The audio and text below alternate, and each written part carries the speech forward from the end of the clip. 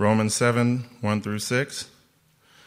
Or do you not know, brothers, for I am speaking to those who know the law, that the law is binding on a person only as long as he lives? For a married woman is bound by law to her husband while he lives. But if her husband dies, she is released from the law of marriage. Accordingly, she will be called an adulteress if she lives with another man while her husband is alive. But if her husband dies, she is free from the law. And if she marries another man, she is not an adulteress. Likewise, brothers, you also have died to the law through the body of Christ, so that you may belong to another, to him who has been raised from the dead, in order that we may bear fruit for God. For while we were living in the flesh, our sinful passions aroused by the law were at work in our members to bear fruit for death. But now we are released from the law, having died to that which held us captive, so that we serve in the new way of the Spirit and not in the old way of the written code. This is the word of the Lord. Thank you. Good morning, Redemption Tempe. Well, my name is Jim Mullins. I'm one of the pastors here, and I do not always do announcements with a frozen turkey in my hand, but today is a different day. We're doing it today. We wanted to welcome you here to our time of corporate worship as a church as we seek to make disciples who live all of life, all for Jesus. I just have a few announcements this morning. The first announcement is that Redemption Women is coming up this week. So we have a monthly gathering for women called Redemption Women. It's on the second Wednesday of every month at 10 a.m. in the morning and 6:30 p.m. at night. You get to choose which one you come to, and it's a good time to connect with other women. The other announcement is that starting this Wednesday, we have a 2-week parenting class. This is going to be a good class for parents or prospective parents. It's 2 weeks. It's going to be at 6:30 p.m. Ryan and Janet Arneson will be teaching it, and they do a great job. I've got this policy in my life that if I'm ever going to ask advice about how to cook meat or parenting, I've mentioned this before, I go to Ryan. So he'll be talking about the parenting piece this Wednesday and the following Wednesday, which brings us to meat, right? We have the opportunity, the privilege to do our turkey drive again next week, and I'm pretty pumped up about it.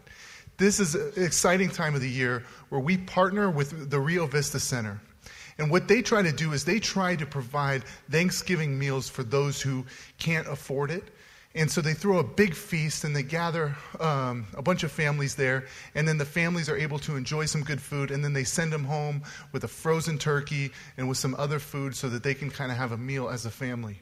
And we as a church, we've said, we want to step up. We're gonna help. We've committed to providing 300 frozen turkeys for them. So basically, here's what we're saying. Next week, we want so many frozen turkeys around, because we're doing the pickup next week, that it's going to strike the fear in the hearts of turkeys everywhere. We want a reputation to go around the whole state that turkeys don't even want to come near Redemption Church, or else they'll end up like this. So let's have hundreds and hundreds of turkeys. Go to the store, pick up a turkey, bring it here. There'll be a truck to drop it off on. You won't have to hold it all service and hold it awkwardly like I'm doing now. But basically, we want next week, when we do the turkey drive, to be a very bad day for turkeys, but a very good day for families in Arizona. So next week, bring your turkey. And we do this because we want to be a blessing to the city. So it's important that we're generous. And another way that we seek to be a blessing to the city, to our neighbors, is through our work. We really want to honor people in their vocational lives and pray for them. So that's why we do these all of life interviews. So we're going to do another one today, and we're going to welcome up Brett Brooks. Go ahead and give him a hand.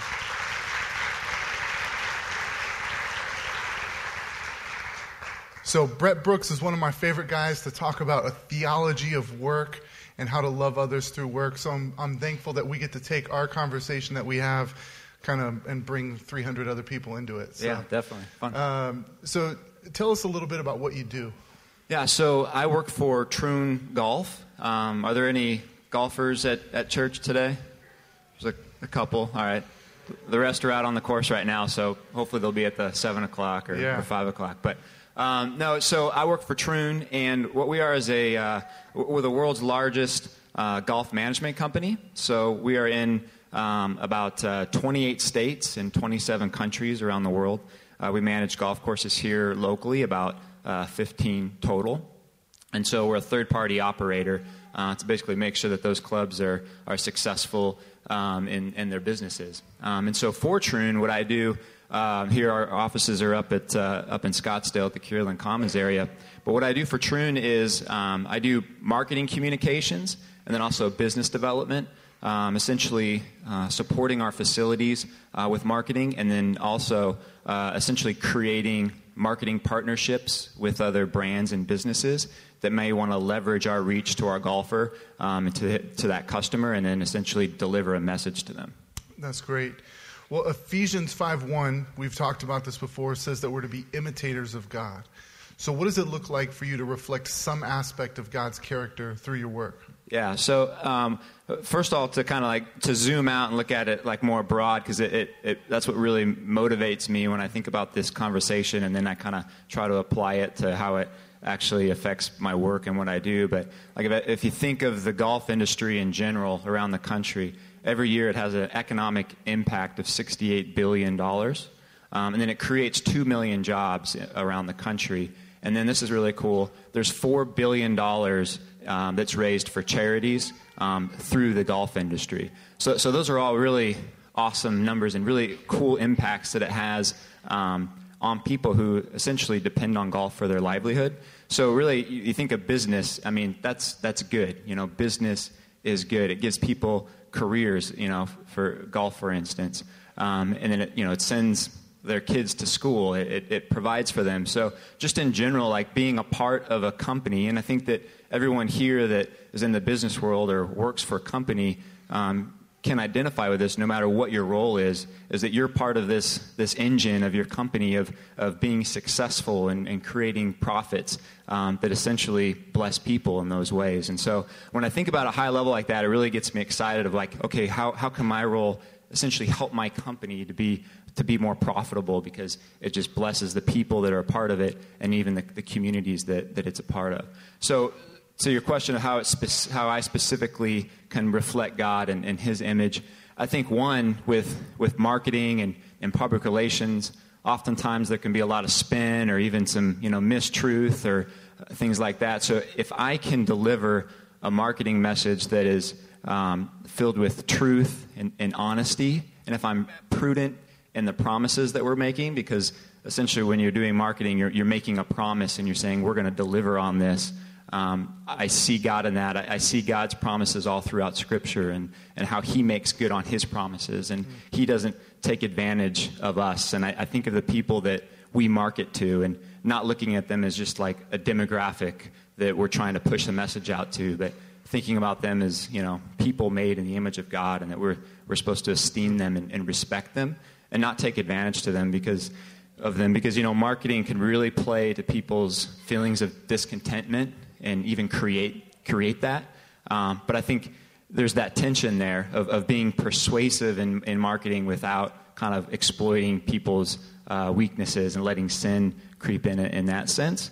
Yeah. So really, I feel like we're all a part of a pretty complex marketplace, which even the marketplace is good. It meets people's needs. And so me as a marketer, what I can do is if someone has a certain need, I'm communicating a message to let them know how to meet that need and where to meet that need. And what greater need is there than playing golf on the weekends or throughout the week, right? That's good. Tell us a little bit about, Jesus says to love our neighbor. We often think of that in interpersonal terms, but you can also love your neighbor through the work that you do. How do you do that?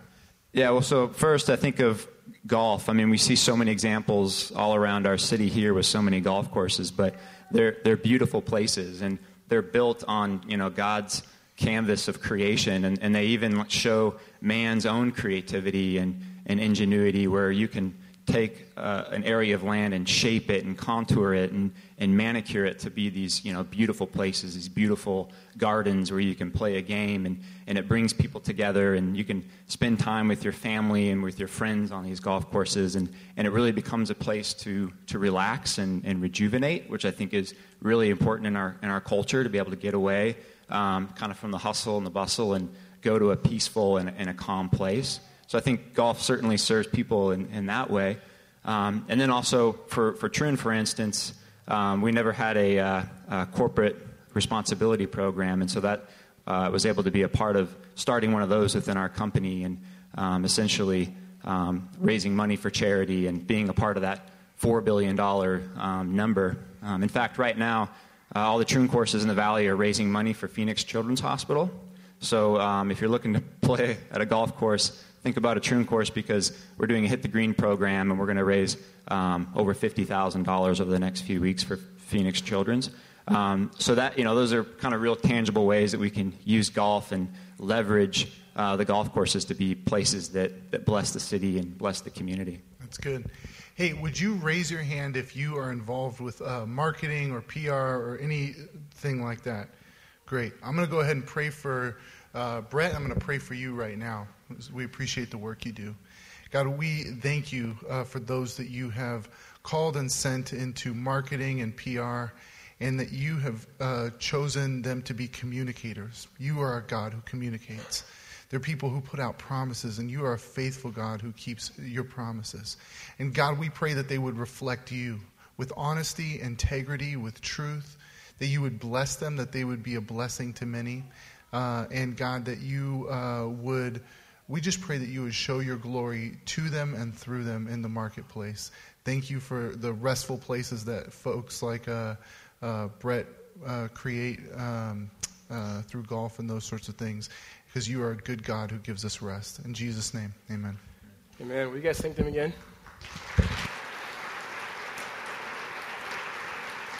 All right. Hey, if this is your first time here, my name is Riccardo Stewart. I'm one of the pastors here. We have been traveling through the book of Romans, and we will continue to do such this morning. So if you have your Bibles, if you would turn to Romans chapter 7. Romans chapter 7, that's where we're going to be at this morning, beginning in verse 1. If you don't have a Bible, raise your hand and keep it raised high. Someone will be able to get you a copy of God's Word. And if you don't own a Bible, please keep the copy that we're handing out to you this morning so that you can follow along, as well as keep it at home. Hold your spot there. I got one other announcement for us as a congregation that I believe is important for us. In short, what we have been doing for the past 2 years, for those of you guys who have only been here for maybe less than a year, this is, just for me. Raise your hand. And keep your hand raised if you're still holding it for a Bible too. But raise your hand if you've been at Redemption less than a year. Wow, so quite a few of you guys. So 2 years ago, we transitioned where our lead pastor here ended up planting a church in San Francisco, and then I transitioned to be the lead pastor here. Currently, at that moment, we end up having 3 elders, and we added 2 other elders. And we have 5 elders now, and we've been praying over those 2 years for 2 more guys to be able to come along the process. And we believe that God has brought those 2 guys that are going to be starting the process. Now, when I say starting the process, these guys are not elders already, but they've nominated themselves to go through the process, of which we will look at them, how they care for their wives, how they meet the qualities and attributes that God gives us in His Word and 1 Timothy as well as Titus over the next several months and a year, or however long that process takes. And so I want to be able to bring them on stage so that you guys can see them and hear from them as they enter in that process, literally beginning today. So if you guys put your hands together for Andy Carrillo and Benjamin Jensen.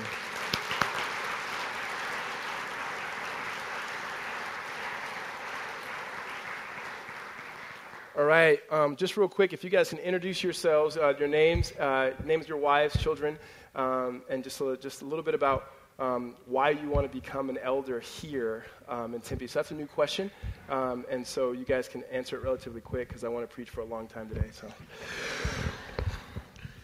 my name is Andy Carrillo. My wife, Cindy, and I have been married. Well, actually, Riccardo asked us in the last hour, how long have you been married? And I, as a joke, looked at her and said, how many years has it been? But then I confidently said, it's 34 years. And when I sat down afterwards, she leans over to me and says, it's 35 years. To which I promptly said, see how time flies when you're having fun? But anyway, Cindy and I have 4 kids. Tony, our oldest, lives in Long Beach, California. Mike goes out to Gateway, and he's in the worship band out there. And we have 2 daughters. Katie, who lives in Missouri right now, is going to school there, and then my daughter, Ronnie. That's great. And what was that question about? Because this was a new one? Yeah, this is a new one. So what are you looking forward to? How about this? What are you looking forward to in going through the elder process? Primarily us in Tempe, so probably more about the people and the life of Redemption Tempe. Okay, we've when East Valley Bible Church and Praxis merged, we were at East Valley at the time, and we moved to Tempe, one, because we can walk here from where we live, but really because we really love this church. We've been attending here since the merger. We like the demographic, and it's just, we were always in a 20-somethings ministry anyway, and this is, most people are in the 20s around here anyway. Like I said, when I come here at 7 o'clock, I'm always the oldest man in the room. At least. At least. Good. Benjamin? All right. My name is Benjamin Jensen. I'm married to Lacey. We've been married for 5 years. I'm pretty sure, though, and I'm wondering if I should check on that. And we have a daughter named Zoe who just turned 3. We've been down here just over a year, and we came down last October. So I'll just say for my wife and I, it's been a very big blessing to be here and to be part of Redemption, to be in Tempe. We love both, but especially Redemption as just as a community of believers who are honest and real and love Jesus. And that is what really makes me excited about being here. The people that we've met, the relationships we've already had, even in a year, just really found some great friendships. And then being around the leaders of this church too, both all of Redemption and then Redemption Tempe specifically, has been just good for me as a man. That's good. That's good. Just a little bit about these 2 of these guys personally.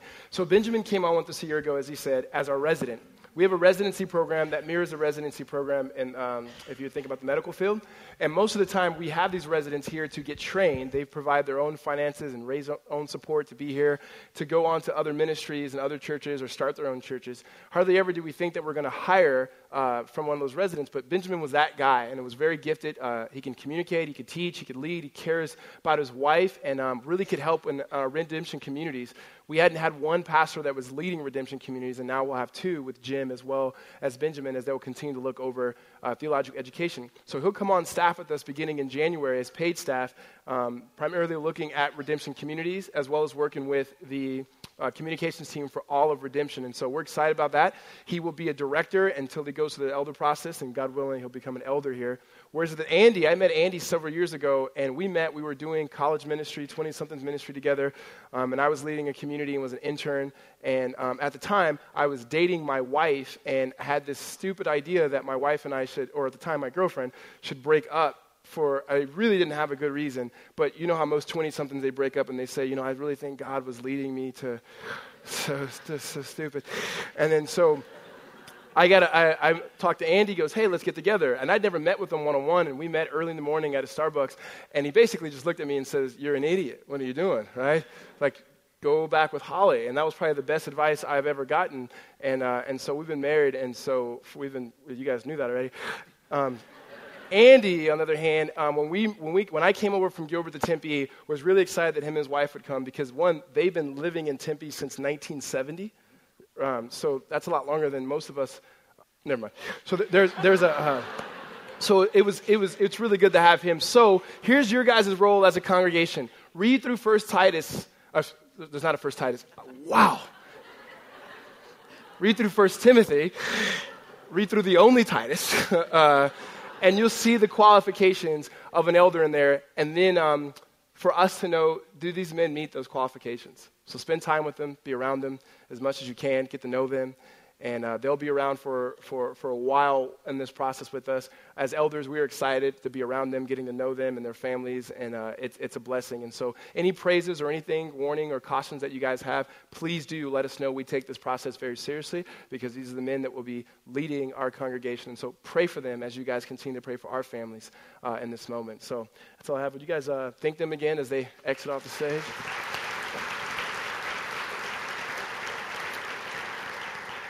All right, Romans chapter 7, 1 through 6. Hopefully I won't have any other, add any other books of the Bible to the Bible today. Well, we're going to walk through Romans, and we've been walking through this entire series for several weeks. And for the past maybe 5, 6, maybe even 8 weeks now, Paul has been communicating something that I've found in talking with people is not new to us, but we're hearing it different. And what that means is I think many Christians, and I'm not assuming that all of you in this room are Christians, we have understood that Christ died for our sins and we've been forgiven of our sins by believing in him, we'll have eternal life. But when talking about this reign and this new union that we have with Christ, and how we are now accepted into this family and how obedience flows from this love, that's something that we're hearing in a different way. And I've been reading through the Bible for years, and even myself, I just sense the presence of God's Spirit at work in our church in so many different ways. And it's evident because we're seeing people who, honestly, weeks ago, who were not Christian, that are trusting in Christ for the first time. We're seeing marriages being mended together. We're seeing people constantly growing and sharing their faith. And that's just an act of God. And I'm a believer, and we are a believer, that when you open up this Bible and you teach God's truth, his Spirit takes it and applies it to the lives of his people, and then we just begin to continue to celebrate that until Christ comes. And Paul has been communicating that once we were dead in Adam, but now we're alive in Christ. We were once slaves to sin, and now we're slaves to righteousness. We once gave our bodies as instruments of sin, now we give them as instruments of life. We once cultivated a garden that produced fruits of death, and now we have a garden that produces fruit of life. And so the question that I have for us this morning as we look at chapter 7, verses 1 through 6, is who do we belong to? Who do we belong to? Because who you belong to, who you're in love with, will dictate your actions. When you understand that you belong to Christ and you are in love with God and who he is, the obedience will flow from that. That we said before, obedience does not flow from us being afraid of God or afraid of being rejected by God, but true obedience flows from us loving God, being known by God, and it flows from that. And so the question is, who do you belong to? Romans chapter 7, verse 1. Or do you not know, brothers, for I'm speaking to those who know the law, that the law is binding on a person only as long as he lives? For a married woman is bound by the law to her husband while he lives, but if her husband dies, she is released from the law of marriage. One of the things that I love is listening to people talk about their marriages. I feel like you can learn a lot about people's relationship by hearing people talk about their marriage. And especially for me, I love listening to men talk about their marriage, and especially those who have been married for 15, 20, 30, 35, 45 years. It's just something very special that for me as a young guy who's been married for almost 7 years is excited about. The guys on stage have been lying about how long they've been married all day today. This past Wednesday, we got an opportunity to hear from a guy who was married for a long time, and hearing this guy was absolutely amazing.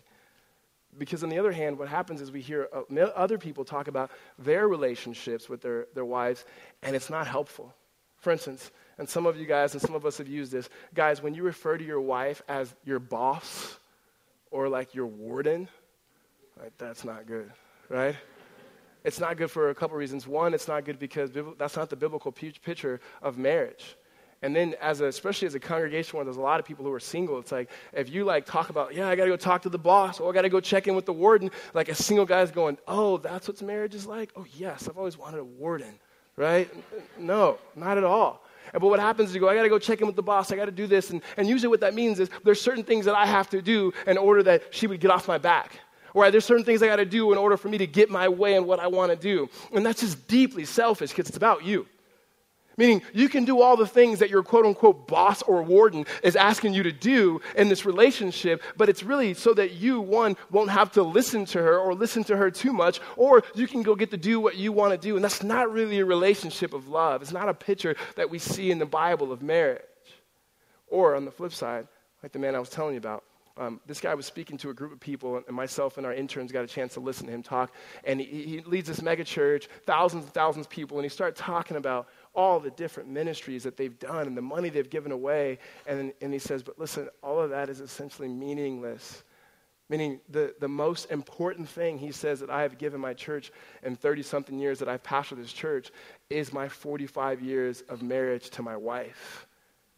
He was saying, that's the best thing that I could have ever given my church, is loving my wife. And there was something special and delightful of listening to a man who's 65 years old talk about this woman in whom he's been married to for 45 years. And he just went on and talking about his wife, and sometimes in very wildly inappropriate language for the audience. And I was feeling like, wow, that was inappropriate. But, right? But at the same time, I'm like, when I'm 65, I'm like, yeah, my wife, yeah. I was like, that's good, right? And he just loved her. He just loved her. And he talked about how the things that he does with his wife and his families, and it was all flowing from this love, right? He said, even our parenting, which Ryan Arnes is going to teach that class, and I'm sure he's going to say basically the same thing. He goes, our parenting, number one, our kids needed most for their dad to love their mom. And they needed their mom to love their dad. And they knew that our love for each other was number one, that they were not going to get in the middle of that love for each other. He said, in fact, it's because our love for each other preceded them. And our love's going to be here when they leave. And they have all left the house. He goes, but it's about this love. And as you heard him, you realize everything that he did for his wife were all flowing because he loved her. What Paul has been saying and has been and will continue to say is when it comes to the biblical language of the law or love, that the law is kind of like the first husband who's saying, these are some things I got to do. And I want to do these things because I don't want my wife to bother me. I want to do these things so I can look good or do what I want to do. It's really about you. And that's how many of the people in biblical times, and even many of us, we use God's imperatives or his law. It's basically for us. Or there's love. That you look to a person and that you see that person for who they are. And then that person may give you lists, and that person may give you things to say, this is how you express my love, but you only express your love for them because you love them. And what Paul is doing here in the first three verses here, this is how these verses break down. The first three verses is just an illustration or an analogy he gives us about marriage. And the main point is in verses 4, 5, and 6, and it's essentially answering the question of, who do you belong to? Who do you belong to? Here's what Paul is saying, and he gives this picture of this analogy of marriage in verse 2 and 3. Listen to me. He says, for a married woman is bound by law to her husband while he lives. But if her husband dies, she is released from the law of marriage. Accordingly, she will be called an adulteress if she lives with another man while her husband is alive. But if her husband dies, she is free from the law. And if she marries another man, she is not an adulteress, right? And so this is just a picture of Paul saying that this is what the law is like. Now, when he's using the word law here, he's just talking about the law of the land. That legally, if a man and a woman are married, that woman or even that man cannot just go marry somebody else as long as they're still married, because that would be adultery. But Paul says, but if the man dies, now that woman, she's free to give herself to someone else. She's free to belong to another. And then Paul gets into where we're at today, verses 4 through 6, to now explain this point. He says, likewise, or in the same way, my brothers, you also have died to the law through the body of Christ, so that you may belong to another, to him who has been raised from the dead, in order that you may bear fruit for God. If you are a marking person and you like to mark things up, I would underline that belong to another. What Paul is communicating is that, one, you have died to the law in Christ. In his death, you died. In his resurrection, you were raised. And that you are no longer under the requirements and demands and condemnation of the law. And you are free, it says that, so that you can give yourself to another. I want you to just pause right there because I got to explain this law. Because oftentimes we sit in services like this and we read our Bibles and we hear certain language that comes from the stage and it doesn't make sense. And so I got to explain to you the law and why Paul is saying this to his original context. And the best way to explain the law is to tell the story of which we now are a part of, where Paul gets us to. And so the background is this. When God creates a world, he creates Adam and Eve sin against him. God does not reject or leave his creation, but he decides to renew his creation. We see in Genesis chapter 11 and 12 that he starts to set this long plan of redemption of which he is going to use a people to display his glory to the nations. And the person that he starts with is a man named Abraham, who we learned about a few chapters ago. And he promised Abraham that he would have a nation, he'd have a child that would grow into a nation, and this nation would be God's means to bestow his blessings to the world. and that all other nations would come to know God through this people. Well, as the story progresses, God has a people. And his people are now in captivity in Egypt. That's where we find them in Exodus. And God raises up a young man, or older man at this time, named Moses. And God sovereignly works through Moses to redeem his people out of captivity and slavery in Egypt. And he is bringing them to the promised land. And then what we see in Exodus chapter 19 is a clear communication of good news in the Old Testament. And good news is always something that has happened and what God has done. And then we live in response to that good news. Again, good news is always something that God has done in his sovereign love and grace, and we respond to it. And so in Exodus 19, God says to the people of Israel, I have redeemed you from the hands of slavery from Egypt. I have carried you out like on eagle's wing. And then he gives them identity. You are a holy nation. You are a royal priesthood. I mean, you're a nation set apart and a royal priesthood. If you understand the language of priests were always supposed to stand and represent God to the people. He says, you as a nation, your identity, your mission is God's mission to stand in between God and bear good news and who God was to the whole nation. And then after that, God gives them the law. He gives them the 10 Commandments and all the other laws in Leviticus. There's 600 plus laws, and those laws were never given to bring life. Those laws were never good news. Those laws were saying, in response to good news, how you live for me as my people, and the way the nation would know me is, here are these laws as you move into this new land, that you'd protect yourself from idolatry, that you would understand how to grow in relationship and express your love for me. And so they have these 600 and plus laws that the people have. Well, Israel, as you read through the Bible, fails in its mission. And by the time you get to the end of the Old Testament, we're left with the thought that there's no way that God's ever going to redeem this world through his people unless the one who created the world came into this world again. And that's what we have in Christ. And so we pick up here when Paul is saying, likewise, we're dead to the law, is that the people who would have first heard Paul's letter read, they would have looked at the law as the reason for why they obeyed, which is wrong. Is that they were looking at the law as the way that we will cure our problem of sin is by more laws and more rules, which was wrong. And then when Paul begins preaching the gospel and saying, no, it's by grace through faith, they're saying, wait a minute, if you remove the law, then why would people obey? Because their thought was people only obey because they're afraid of God. They only obey because that's the way to get God to love them. And Paul is saying, no, you got a problem. And we have that same problem. Many of us think that laborers are the best lovers, when the truth of the matter, lovers are actually the best laborers. Let me say that in a different way, is that many of us think that if we work really hard, that's how we know we love. And what Paul is saying is, no, when you realize how much you are loved, that's how you work. When you understand how much you are loved by the Father, that's how you work. The law was placed, one way was to refrain sin, refrain sin. It's kind of like when you think about a speed sign that says, 40 miles per hour. Like, that doesn't make people drive at 40 miles, but it reminds them, hey, you know what, there's consequences for this. And so most people drive 45 or 50 miles per hour. Most people don't drive 90 miles per hour through there, hopefully. The law was also given to reveal God's character. The law was also given so that we would realize we never could have lived up to the law, so we needed a Savior. And the law required righteousness, of which we had none, Romans chapter 3. And the law, because we didn't live up to it, demanded condemnation. But what Paul says is, now Jesus becomes our righteousness for us. And then Paul's also going to say in Romans chapter 8, verse 1, that there's no condemnation in Christ Jesus. So when you hear this law, the law no longer is bad news to us that God is after us. It never was. But it's good news now. We're dead to it, no longer having to live up to it, and we're freed in Christ Jesus. And so read this again with that lens, understanding where we are as the church and that part of the story, to display the love of Christ, to live in the love of Christ. It says, likewise, my brothers, you also have died to the law through the body of Christ, so that you belong to another. Who you belong to matters. We don't belong to lines and lists and rules. We belong to Jesus. We don't belong to a set of standards. Christ is the standard, and Christ is in us.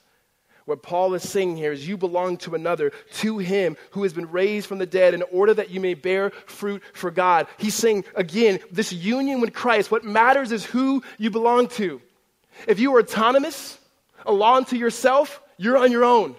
But if you're in Christ Jesus and you trusted in the work that he's doing and what he's done and what he's going to do, that's good news. It matters who you belong to. Paul is saying we are in him. This is a union that we have with Christ. What is said of him is said of us. That the same outstanding, supreme love that the Father has had for the Son for all eternity, now we have too, and we share in that in Christ Jesus. It's a union. It's a reason why I think Paul uses this marriage illustration, because there's no better illustration to communicate the union that we have than that of marriage. And in fact, hold your place here in Romans and turn to the right a few books to Ephesians. So to go 1st, 2nd Corinthians, Galatians, and then Ephesians, 1st Titus. No, I'm just joking. Ephesians chapter 5. I'll give you some time to get there because it's not going to be up on the screen. Paul talking about marriage. And speaking of this union of us belonging to Christ, here's what he says first talking about marriage in verse 31 and 32. He quotes from Genesis. Therefore, a man shall leave his father and mother and hold fast to his wife, and the two shall become one flesh. This mystery is profound, and I'm saying that it refers to Christ and the church. He's saying this two becoming one. It's a profound mystery, this mystical union. And he said, I'm saying it refers to Christ and the church, meaning that in the same way that when I got married to Holly, that the two of us became one. And that her desires and her passions and her thoughts are now my desires and passions, and her interests are mine, and so forth, that we are one. And when you are growing closer in a relationship with your spouse, that you are one. You share things, and you share in the things. And so I can share in her joys, and she can share in my joys, and I can share in her sorrows, and I can share in her sorrows, and sours too. Right? And there's this union there, and Paul is saying there's this mystical union that we have with Christ, that we are in him. One of the best songs that we sing that communicates this is the song that we sang second today, and it was Rock of Ages, Clip for Me. Let me hide myself in thee. Like, we are so in Christ Jesus that when the Father sees you, he sees Jesus. The Father is so impressed with Jesus, therefore the Father is so impressed with you, not because of what you've done, but because of what Christ has done. Now think about the opposite of that when it comes to your sin. When we find ourselves looking at our sin more than we look at our Savior, we realize the muck of our sin, but we don't understand the height of his glory and grace. That our Father is not saying, look at you did it again. He's constantly still seeing Jesus, that we are in him.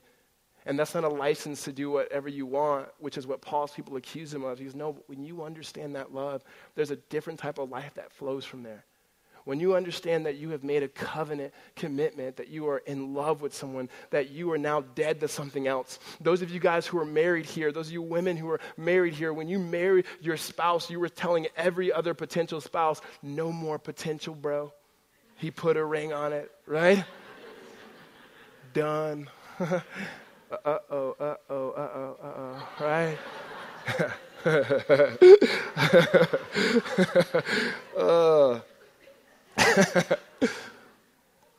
That's in 1st Titus. You're come on, guys, come on. You're done. I'm dead to that because I'm in love with this man, because I'm in love with this woman. And then what happens when you guys are in love with each other, when you're in love with someone, you want to display that love. And so obedience in itself is displaying the love of God because of how you are in love with him.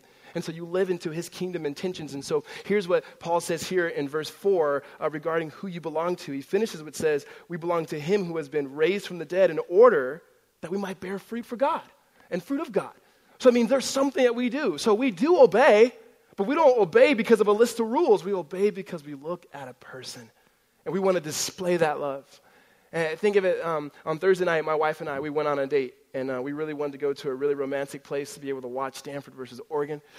And so we were walking around in this place in Scottsdale to get to the nice restaurant that we were going to. And, on Scottsdale and in Camelback, by the mall, there's like this little river there that God created. No, we created. We're Arizonians. We create our rivers. And we were walking by there, and it was really nice, and there's like these young 20-something dudes and stuff walking around, and I'm with my wife, and she looks great. She really does, and I'm holding her hand, and I'm watching these dudes look at my wife. And I'm like, that's right.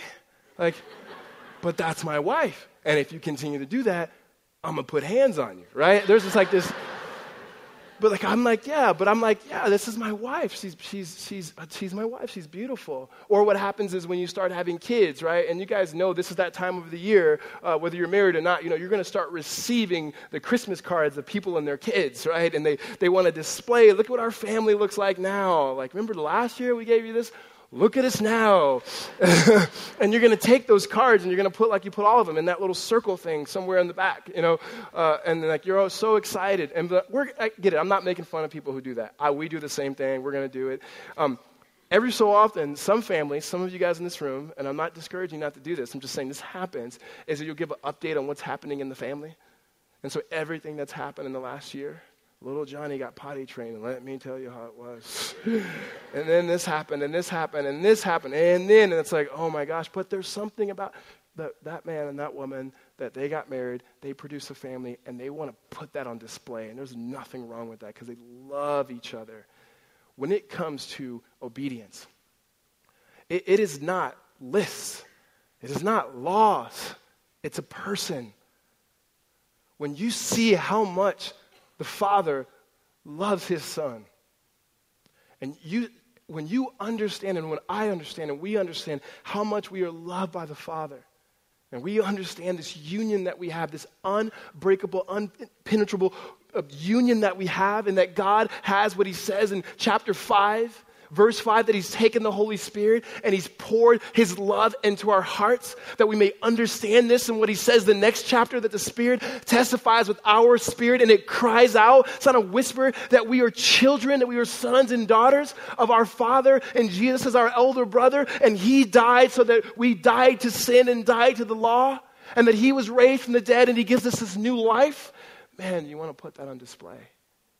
And the way that you live into that love is by producing this fruit that the Holy Spirit of God produces in us, and it changes everything. And so living as a Christian is being able to display the fruit of God and who God is and his intentions for this world. And just a picture of this, and not to put this guy on blast, but when this looks like when a community takes these things up, is that Jim Mullins, who you guys know, remember he's holding the turkey up here earlier? Jim Mullins saw on the news, and you guys probably saw this a few weeks ago, that there was this bike gang that went around and jumped some people.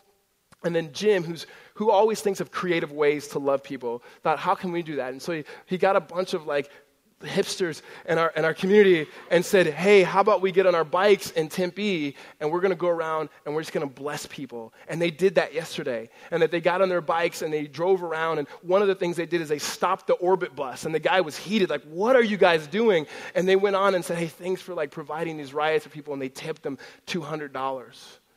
And then they went to Cartel, which is a coffee place that no one smiles at anybody. And they went there and they just over-tipped these baristas, right? And just went around blessing people. They picked up dog feces at Mitchell Park. I mean, they're just going around saying, listen, our God's going to redeem this world. And our God's an over-blessing people. We were so over-blessed in Christ. And that begins to look like the fruit because of how much we love God. When we see brokenness, we want to say that there is a new life that has entered into us individually, but there's also a new life that has entered into this world by the power of Christ Jesus, and it starts with this union that we have and that we produce the fruit of God because we're loved by God. Amen? That displays good news to people. Well, you know what? Many of us, we don't live into that love. And there's some of us that maybe are not Christian, or definitely those of us who are Christian before we were Christian, that's not the way that we looked at God or even a relationship with God. We looked at it as lines and laws and lists. And then when we live into that, what Paul says is now there's death that comes from that. Because you're not belonging to him, you're belonging to someone else, namely probably your own self. In fact, look at verse 5 with me. He says, for while we were living in the flesh, or living in our own way, our sinful passions and or desires and affections aroused by the law were at work in our members to bear fruit of death. Now what Paul is saying, and we're going to come back next week and unpack this more, he's not saying that the law was the issue. He's saying what sin did in us, because our affections were so bent towards ourselves that it just seized the opportunity and used the law to actually allow us to produce fruit of death. You say, how does that work? Growing up in Southern California, one of the coolest things about living near LA is that there's downtown LA. Though it's changing now, it used to be where you can get all the name brand stuff that you wanted. It just wasn't really name brand stuff. It was all counterfeit, right? And you'd get all the fake stuff, the fake Nikes, the fake Vans, the fake everything. It was amazing. It's like, where'd you get that? Oh, I bought it at this really high-end store. Why? You know? And what you realize in that is when it comes to some of the highest brands that you can think of, whether it's Gucci or Louis Vuitton or Fat Farm, whatever the like the high-end stuff, their biggest competitor they're not each other. Like their biggest threat is not each other. The biggest threat to Prada is imitation Prada. Like the biggest threat to Louis Vuitton is imitation, a counterfeit. And when it comes to Christianity and gospel living, the biggest threat are not those who just reject God. The biggest threat are those who imitate it, and it's counterfeit, and it's void of love. When it comes to a really healthy marriage, like my wife can write out some things and say, here's ways that you can express love for me, which we always say, what are the ways I can express love for you? Because those things change when you get married. Like before we got kids, this is weird. Before we had kids, my wife's like love language was touch. And I remember going through counseling and premarital counseling, and they're saying, hey, you know, that can change. But it was like she wanted to hold my hand all the time and wanted me to put my arm around her. And I wasn't, I didn't like that, right? And then they said, once you have kids, a woman sometimes the touch is not it. And like now, my love language only with my wife is touch, right? It's like I come home and like she's like handing me kids and I'm like dropping the kids, like give me a hug. I just want a hug. Hold my hand, right? It's like, what's going on? And then we talk about how to express love. And so she can write certain things that I can do, which usually involve taking the boys, and then usually taking my boys out of the house away from her, far away, right? And that shows her love, right? Well, here's the thing. I can go about and do all those things, and you guys can go, wow, what a good husband. And people can say, wow, he takes care of his kids. He takes them far away from his wife, and that's a man of God, right? And I could just be doing it for all the wrong reasons. Like I really could be doing it because what I want is to be able to hang out with my boys later that night. And then I can go to her, hey, remember earlier when I took those boys away, right? Well, now I want to go hang out with my boys, right? So it's kind of like this contract, not a covenant. The biggest threat to biblical gospel living is counterfeit. That some of you are just going through the motions. What Paul is saying is what many people use the law for is what happens is we really want autonomy, which is a law unto yourself. Because your sinful desires and passions, normally when we hear that word sinful passions that we read here in verse 5, we think of sins that we read about in Romans 1, like people partying and being drunk all the time and sexual sins. Like that's part of it. But there's equally sinful desires that want to look like godly people for themselves. They're not in love with it. And you know how you can tell? Is that when you gauge your own spiritual temperature, there's a vibrancy that's lacking in your life. Like you could totally check out on spiritual things because you're like, I already know how to do that. I've already done that. And usually you're not in any like really bad sins and you're okay. You're not struggling with any addictions and you're just kind of going through the motions. And the scariest verse in the entire Bible is in Matthew chapter 7. Because when Jesus goes to these people who have been just doing religious activities apart from knowing and loving him, that he says that day when you meet Jesus face to face, he says in that day there will be those who will go, God, didn't we like cast out demons in your name? Didn't we do mighty works in your name? Didn't we do all these really spiritual things? And Jesus is going to say, I never knew you. Like I never knew you. Like you had this understanding in your head that you were married to me, but you never were. Like we were never in a relationship. Because it would be in a relationship, that means there's love there. And everything flows from love. You were actually doing that for yourself. And it's easier, I found, when I'm ministering to people. So outside of redemption, one of the things that I do is I work with, finally an amen. The kids get it. is that when I'm working with people who are usually not in church, and a lot of people with like athletes and stuff and coaches and whatnot, and it's so much easier to talk to them about them being away from God because it's like so clear. I think sometimes the hardest are those who it looks like it's there. And you've heard me say this before. It's like those ornamental oranges that are here in Arizona. They grow on a tree. They smell like an orange. They look like an orange. You peel it like an orange. And as soon as you bite into it, you go, this is not an orange at all, right? But it looks good.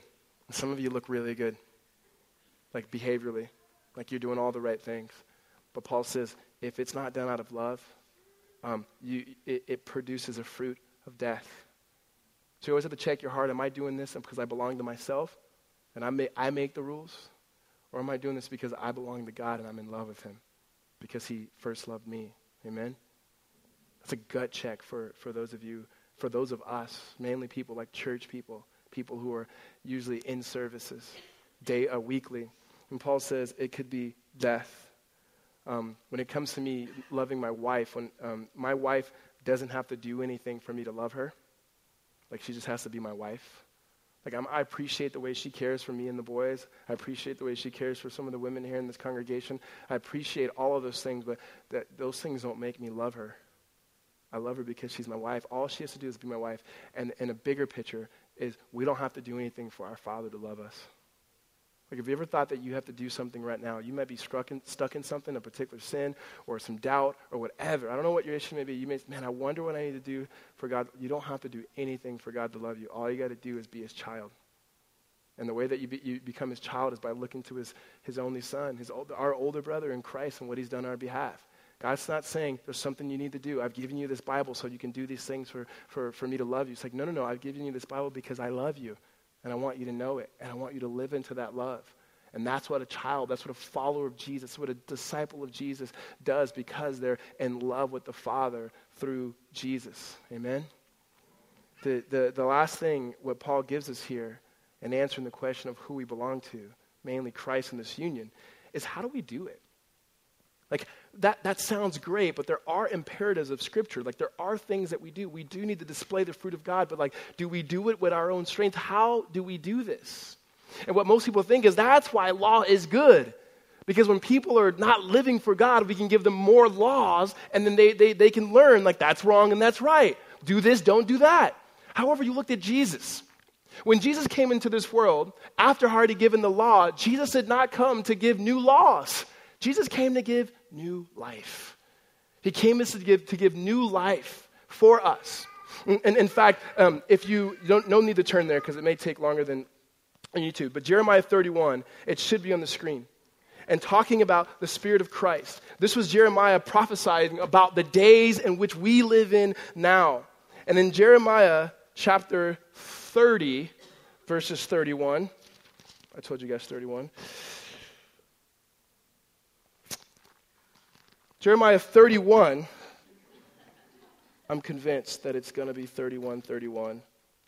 Behold, the days are coming, declares the Lord, when I will make a new covenant with the house of Israel and the house of Judah, not like the covenant that I made with their fathers on the day when I took them by the hand to bring them out of the land of Egypt. My covenant that they broke, though I was their husband, declares the Lord. For this is the covenant I will make with the house of Israel after those days, declares the Lord. I will put my law within them, and I will write it on their hearts, and I will be their God, and they will be my people. And no longer shall each one teach his neighbor and each brother, saying, know the Lord, for they will all know me. From the least of them to the greatest, declares the Lord. For I will forgive their iniquity, and I will remember their sin no more. God says there's a day coming where he will write the law in our hearts. He would become our motivation. And what he was prophesying about was the day in which the Holy Spirit would indwell in the lives of his people. That was not something that the people of Israel had. But the inauguration of that was through the resurrection of Christ Jesus. And he said, the way that my people will continue out my mission and drawing the nations into this world, that what God is doing and redeeming this world is that he'd pour out his Spirit. And Paul says this in verse 6, the Romans. But now that you are united with Christ, but now that you know the love of the Father, but now you are released from the law, having died to that which held us captive, so that we may serve in the new way of the Spirit and not in the old way of the written code. Meaning the Spirit is what what Jeremiah was prophesying. When it comes to how are we going to live a life, it's not by God saying, give them more laws. It's saying, I'm going to give them myself. That the Father gave us his Son and the Son gave us his Spirit. And that the Holy Spirit lives in every single person that trusts in Jesus. And the reason why we obey and the reason why we can wrestle with our own sin is not because we have more laws and lists and things to do. It's because we have the lover and the love of the lover that lives in us by the Holy Spirit. And that we can access God through the Spirit, through the work of Christ. And so obedience flows from this love, not out of rejection or fear of rejection, not to try to impress God. God's already impressed with us because he's impressed with Jesus. And now we carry out this mission, meaning we obey God. We display these fruits by the Spirit of Christ that is at work within us. And so I want you to close your Bibles. I give you just a couple of implications from this. We're going to come to the table right now in just a moment, and you're going to take communion. We do this every week. But sometimes we need to be reminded who it is that we belong to. And maybe for some of you, you may, for the first time, belong to Jesus by trusting in him and understanding the love of the Father that God has given you through Christ. But for most of us, all communion is, for the most part, there's symbols that we have with the bread and then the wine, is that it's a symbol of the broken body of Christ and his blood. But what Jesus says is, often as you do this, proclaim my name. And it's saying we are recommitted. It's a covenant renewal. That we are we're just renewing our vows every single week and saying, God, you are ours and we are yours. And I think it'd be fitting for those of you who are married in this room, that as you come forward, that you just do the same thing even in your marriage. That maybe you come with your wife and just say, hey, I want to confess before God and before you that I am with you and you're mine and I am yours. And the way that we will continue in this marriage is by the strength of God. And then for all of us, as we take and we partake in this, remember our strength and our delight is not in pleasing God through rules, but understanding that our joy comes in Christ Jesus, and therefore we obey. Amen? Let's pray.